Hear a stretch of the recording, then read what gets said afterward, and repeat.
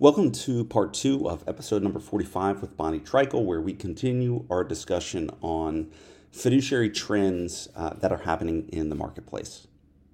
Let's briefly talk about, I think we all have Secure Act 2.0 fatigue.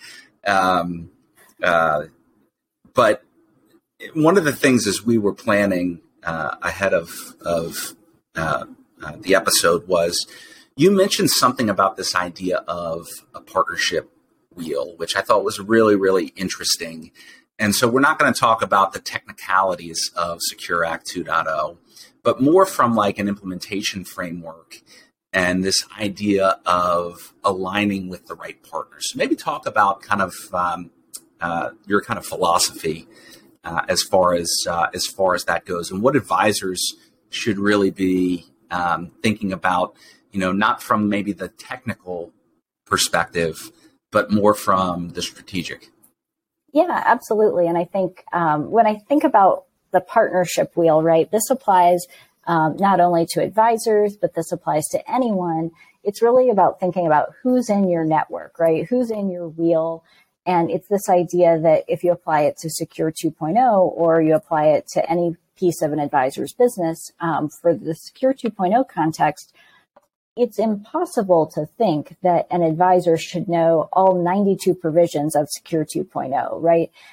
It's really impossible to think that anyone would be an expert in all 92 provisions, advisor or otherwise. So the idea really is who is in your network that you can call on for the different areas of Secure 2.0. So if you're really a retirement plan expert, you don't need to know the financial planning aspects, and you don't need to know the longevity aspects and be an expert at all of those. But what you do need to do is make sure that when you think about your wheel, and as that applies to your plan sponsor clients, that you can kind of think through who's in that wheel for each of those clients. And hopefully your wheel doesn't look different for every client, because that wouldn't be efficient, right? So what you really want is one core wheel that applies to really all of your clients. And I think, Josh, that goes to even a lot of what you do and what you help people with is really being more efficient, being more scalable through technology. But it's, who is the record keeper for a large portion of your business? Who is, if you're working with a TPA, or, when you think of like payroll and kind of that integration, obviously your clients are going to have a lot of different payroll, but who's a payroll expert you can call on to help when you have questions? You want to be thinking about those different partners. No worries. New laptop. But you want to be thinking about the different partners in your wheel so that you can really be that first line of communication to your client and able to call on the people in your wheel and then funnel that communication back out to your plan sponsor to help them understand, hey, here's how you can go and really put in place your implementation plan for Secure 2.0, because it's really about figuring out what's the timing of these provisions, which ones do you have to do versus which ones are permissive, and which ones actually apply to your plan, and then forming your implementation plan and communication plan around that. And that partner wheel is going to help you execute on that. Yeah, the what's coming to mind when you're talking about that, and I love the concept, is it's really about kind of curating your bench of partners, if you will. Like in a lot of ways as the advisor, and we talked about this before we started to record, is, your job in many ways for your clients, and when you think about client experience, is because you typically as an advisor are most likely sitting in that first chair next to the plan sponsor, is think of yourself as like the general contractor. There are going to be certain things where you're also, an in-house subcontractor where you're going to do the work. But there are also going to be things that are outside your area of expertise or specialty. You don't have to be the expert. And in fact, in some ways, if you don't really know your stuff, you could be creating, liability for yourself and for your clients. But if you can think about like, who are the subs that I work with, whether that's a record keeper, a TPA, an ERISA attorney, an auditor, whatever that looks like, consultants, let me curate kind of my bench, my team, that I can then, as the general contractor, when I know this is the job that needs to be done, I can bring in the right partner. And you don't have to have, in some ways, to your point, as you said, you don't need 8 ERISA attorneys that you work with. You don't need 30 record keepers. If anything, that actually can be detrimental because it creates way too much complexity. You're probably not going to get dedicated resources and focus. I know where we went 2 years ago is we probably had 20 plus record keepers we worked with, but 80% of our clients were probably with 6 or 7 or 8 record keepers. And the benefit of that, and not every record keeper in every market segment, was the same, because not every record keeper either wants to go after every market segment or are good in every market segment. But we knew how to source. It was really the key for us was like, hey, we've vetted, we're doing this sourcing and bringing in, the right partner with the right set of tools when the job requires it. And I think that's in some ways what you're talking about, that partnership wheel. Reduce complexity for yourself so you can scale, and then reduce complexity for your clients as well. And in some cases,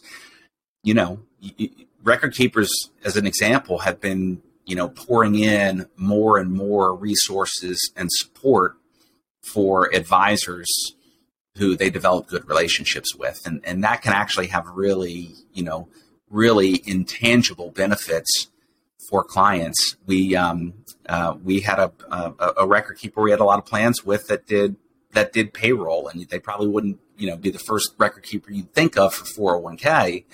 But for whatever reason, we had gotten a lot of clients that had used them, and we got dedicated resources. And I'll tell you where this really helped was when clients would have a payroll issue, which happened on a regular basis, we had enough sway with the record keeper that we could go to an executive level and say, hey, like, you need to throw some resources on the payroll side. They're caught in, call center hell right now. Like, you need to get them out of there because it's going to put your payroll relationship at risk. And if that's at risk, the retirement plan is going to be at risk. And in a lot of cases, we were able to get support for clients outside the scope of what we did. And clients appreciated the fact that we could be an advocate for them. I have no idea how payroll works, but we were able to source and leverage our relationship to benefit our clients. And advisors, you should really start to think about that, because that's how you build goodwill with your client relationships. You become more of just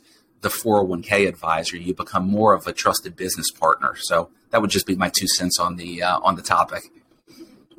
Josh, you're exactly right. And, the pushback I've had from a few advisors is like, well, is that really still meeting my fiduciary standard or my fiduciary duty by, limiting the universe of partners and that they could work with? And it's not that you're limiting the partners or vendors that they can work with, but by presenting basically that by going with certain vendors, you as the advisor can bring better service to them.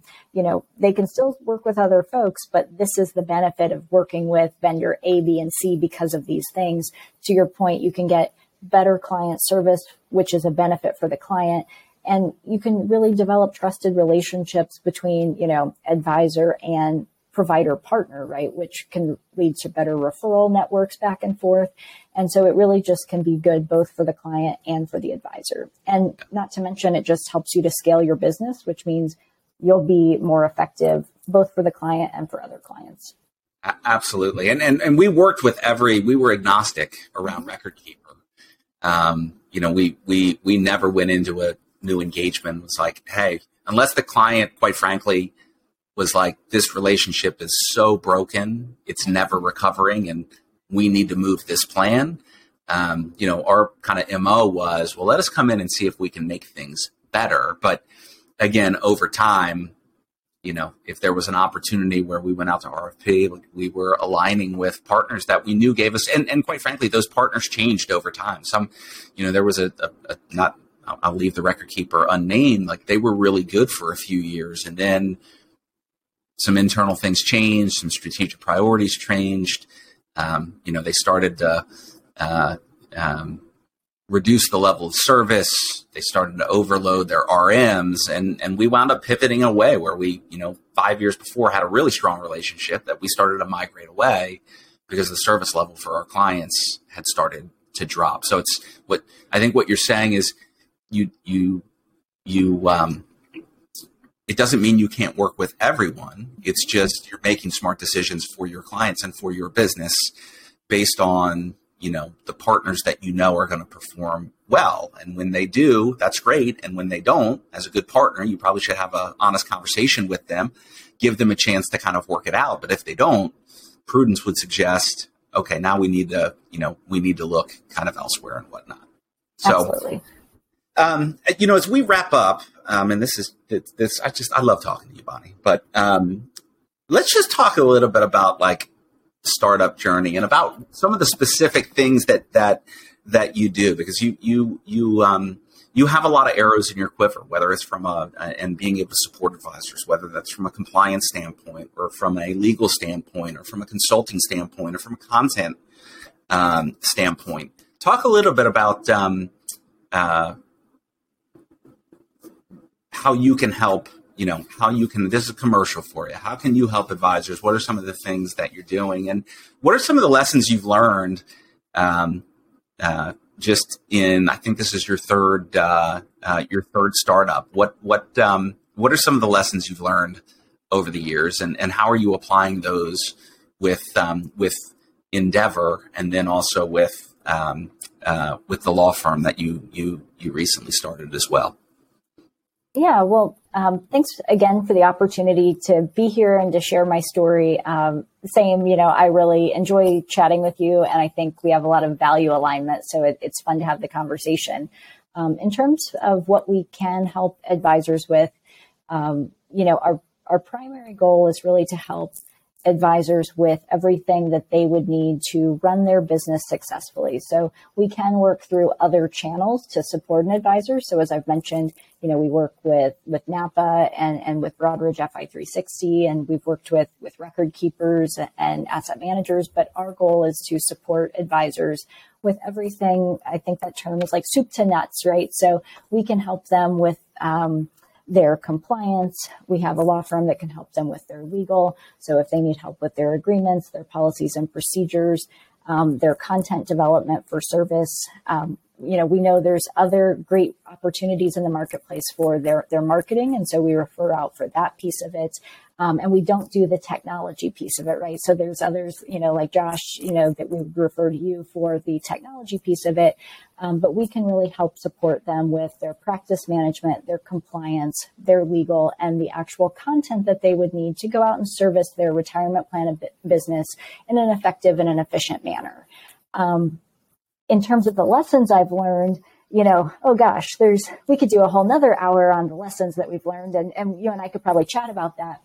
I think one that jumps out at me is, I think I'd mentioned to you that Sherry Fitz had a thing on LinkedIn recently about 10 things she had learned from the past 10 years, I think. And I might be misquoting that, but one of them was failure is just the beginning. And I think, that's been something really hard for me to grapple with, as you're mentioning, the idea of, this is my third startup company. And so when you look at that, it's like those failures are hard, but at the same time, they're really all just on that path to like tweaking and getting it right along the way. And so I think this has been a good opportunity to look at where is really my place in the market to, going back to what you said earlier in the conversation about, my job is to arm advisors with what they need to go out and service their clients. And that is really where I feel like I've found my fit in the marketplace. So it's getting okay with those failures and then using them to really take that next step. And that's been a really helpful thing for me to learn as I've transitioned into this business. Yeah, I love that. And I think when we spoke earlier, there was a lot of alignment. I know for me, and failure's hard, but there's a difference between failure and failing. I know what served me well, both when I had my advisory firm and now, kind of reinventing myself and on the technology side is, I try to run things as a series of experiments. Everything I do, I have a hypothesis. I come up with a way to test it, and I'm willing to run these experiments, even to see if they fail. But the key for me, and I think advisors would be smart. A lot of times advisors are very fearful about making a mistake or failing, which is an unreasonable burden to put on yourself. But I think the key is you want to fail fast and you want to fail forward. Within the technology world, and I've adopted this when you build technology, it used to be back in the day, you would like build this huge product. And now it's the way software gets developed now is this really kind of build, test, validate, right? You build a new feature, you test it, you find out if it works or not, you validate that. If it doesn't work, you pivot. If it does, you lean into that. And that would be probably my best advice for advisors is don't be afraid to fail. Give both yourself and people on your team permission to fail, but make sure that when you're failing forward, right? You're not going backwards, and make sure that you fail quickly, that you fail fast, and that you take those lessons, like Bonnie, like you said, that you take those lessons and you apply them, in kind of your next endeavor.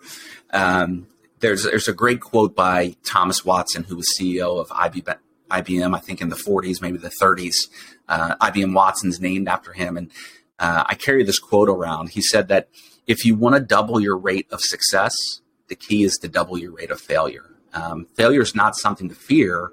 It's something to embrace and just make sure that you're learning from that and then you're applying those lessons as you move forward. So I think you and I are very aligned in that. And, the startup journey it's scary at times and it's exhilarating. It's exhilarating at times. And, I think history is littered with entrepreneurs like you who, they talk about Thomas, I think it's Thomas Edison, right? That when he finally invented the light bulb, like he'd done it like 10,000 times. And he had said that, I didn't fail 10,000 times. I just learned, 10,000 ways not to make a light bulb. And so, I feel a real kindredness with you, in that and with where you are. And I'm just super excited for you and for your success. And as we look for ways potentially to partner as well, because I think there's tremendous value that you can bring to advisors and certainly advisors that I have the privilege of supporting. So anyways, any closing thoughts? What would be your best piece of advice to advisors that are listening?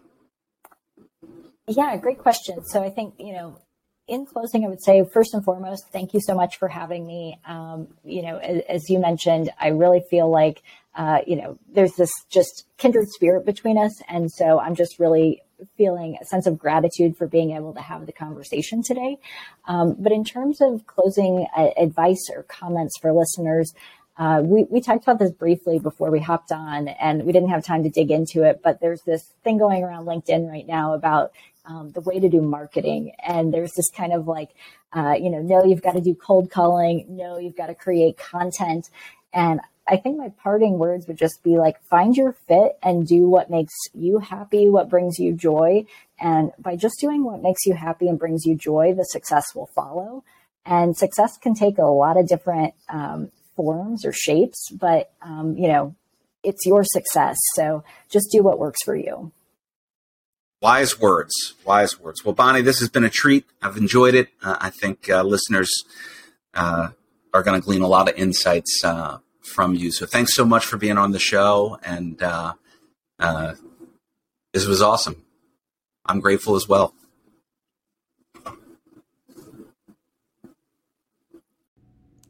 Thanks for listening to episode number 45 of the Fiduciary U Podcast with Bonnie Treichel. If you're a retirement plan advisor that wants to drive growth, scale, efficiency, and repeatability across your practice, and you haven't checked out Fiduciary X yet, head over to www.fiduciaryworks.com and book a demo. You'll be glad you did. We've got over 60 advisory practices around the country using the platform now. And we've also launched a tremendous amount of functionality over the last several months, and the platform is just on fire. Also, if you've got questions you'd like me to answer, topics you'd like me to discuss, guests you think would be a good fit for the show, or any other feedback, I'd love to hear from you. And if you want an easy way to support the show, I'd really appreciate you leaving a review on Apple Podcasts. It's the best way to help people find the show, and I read each one. Until next time, thanks again for listening to the Fiduciary U Podcast.